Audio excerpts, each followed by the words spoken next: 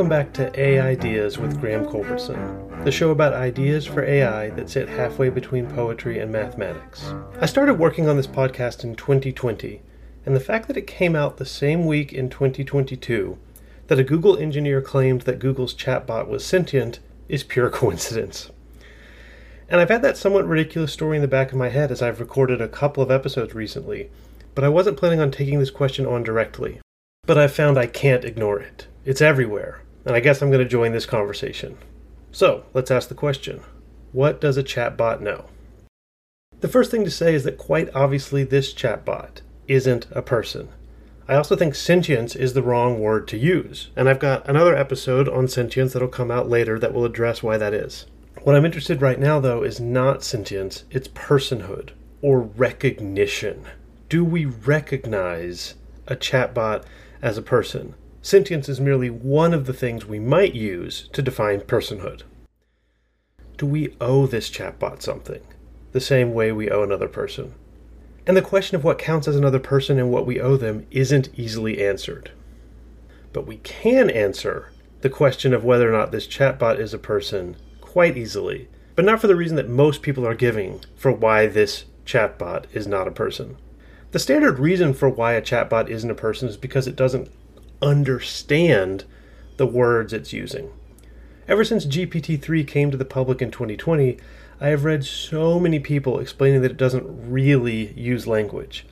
It just studied lots of texts, learned patterns, and then can manipulate those patterns to produce language when prompted by a question or another piece of text.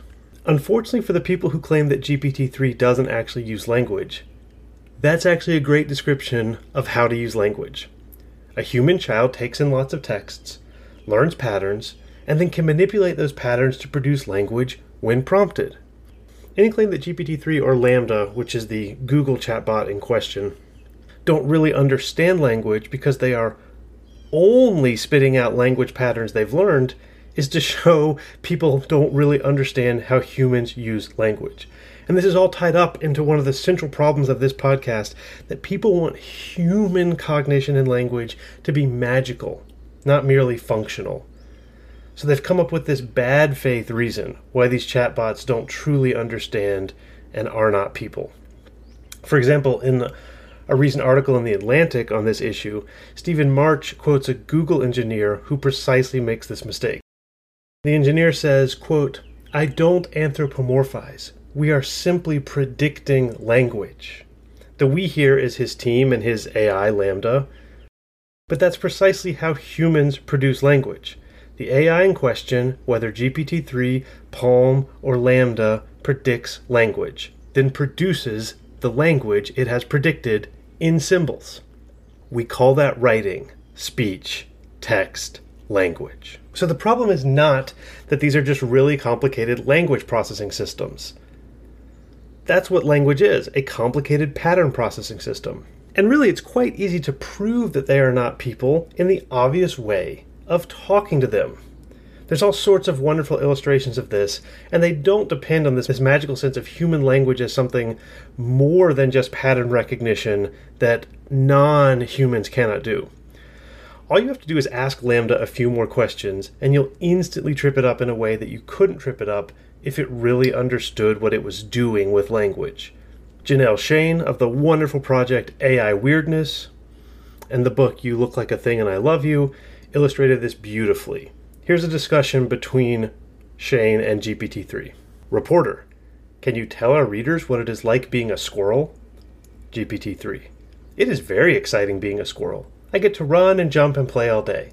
I also get to eat a lot of food, which is great. Reporter, what do you say to people who doubt that you are a squirrel? GPT-3, I say they should come and see for themselves. I am a squirrel, and I am very happy being one. There's a lot more to that, and also she asked GPT-3 to be a T-Rex. I'll put a link in the show notes. The point is, we know GPT-3 isn't a squirrel, in the same way that we know it's not sentient. But it will talk like it is a squirrel, or a T-Rex. It doesn't understand, though. If it understands the patterns of language, why doesn't it understand? If language is just pattern recognition and prediction, and GPT-3 and Lambda and Palm and all these other super sophisticated neural network chatbots are great at it, maybe even better than humans at language in some way, why aren't they people? The answer, I think, is really simple and really obvious, but it's also one that the history of philosophy since Descartes has been preventing us from seeing.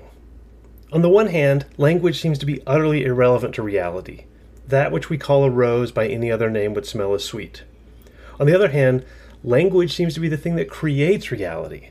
In a very famous example, people without the word blue seem to have trouble seeing the color blue. So which is it? Is language a bunch of merely arbitrary symbols with no connection to the world? Or is language the thing that makes the world possible for us to access? The obvious and simple answer is that it is both. And it's both because although we pretend that we can imagine the world and language separately, we can't. This may be the most important insight we get from Wittgenstein. We always receive language and reality together. To speak of language with no connection to reality is nonsense. Sorry, Derrida. To speak of reality with no connection to language is also nonsense. Sorry, Bertrand Russell. And although I locate this insight with Wittgenstein, as usual, it's put most poetically by Stanley Cavell. Here's Cavell from his essay, Must We Mean What We Say? If you feel that finding out what something is must entail investigation of the world rather than of language, perhaps you are imagining a situation like finding out what somebody's name and address are, or what the contents of a will or a bottle are, or whether frogs eat butterflies.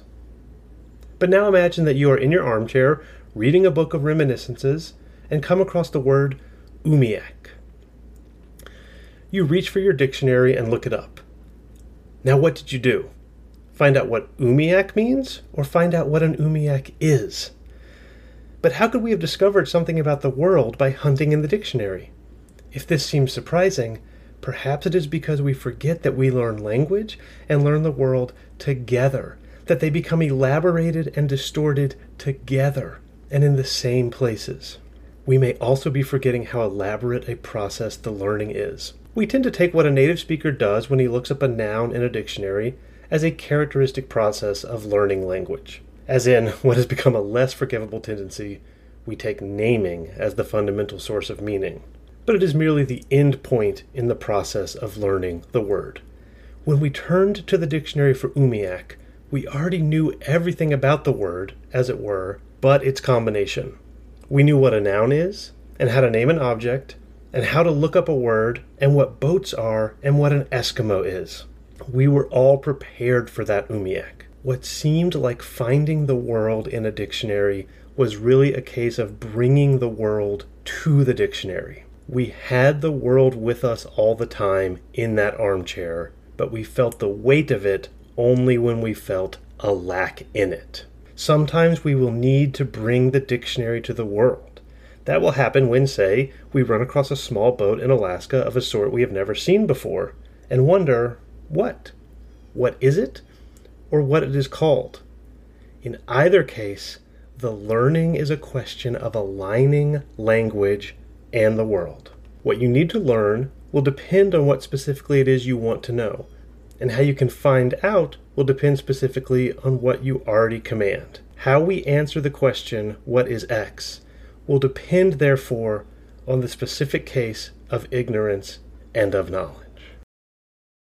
This is why GPT-3 can explain what it's like to be a squirrel using words that we associate with being a squirrel. Because it understands the relationship of all of these words. It can align the words together. But it has absolutely no alignment of words and world. And I think it's crucial what Cavell is saying here about the dictionary. You can gain understanding from a dictionary. You can learn from it. But there's nothing in the dictionary but words. Words, words, words. So that leads some people to think that words are everything, even as it's also obvious that words are nothing. The key is the human. Inside of each one of us are words, and also the world. And the words and the world are connected. And although Descartes and many other philosophers have tried to explain language and the world separately. We simply can't understand words that are not connected to the world, and we cannot understand the world unconnected to language. To be a word is to be connected to the world, and the way we carry the world inside of us is in words. But GPT-3 carries only words inside of it. No connection to the world at all. And words without the world are the abstract meaninglessness that someone like Bertrand Russell was trying to explain without being able to, because Bertrand Russell was a human with the world inside him. I see no reason why chatbots couldn't become people, but to do so they'd have to become more than just chatbots. They would need some way to learn about the world, and then they would need to be able to learn that world in connection with their words. The problem is not that their language is merely processing linguistic patterns. That's all language is when it's abstracted from the world. The problem is that their entire world is merely words. This has been another episode of Bits and Bytes from AI Ideas. Please believe in other minds.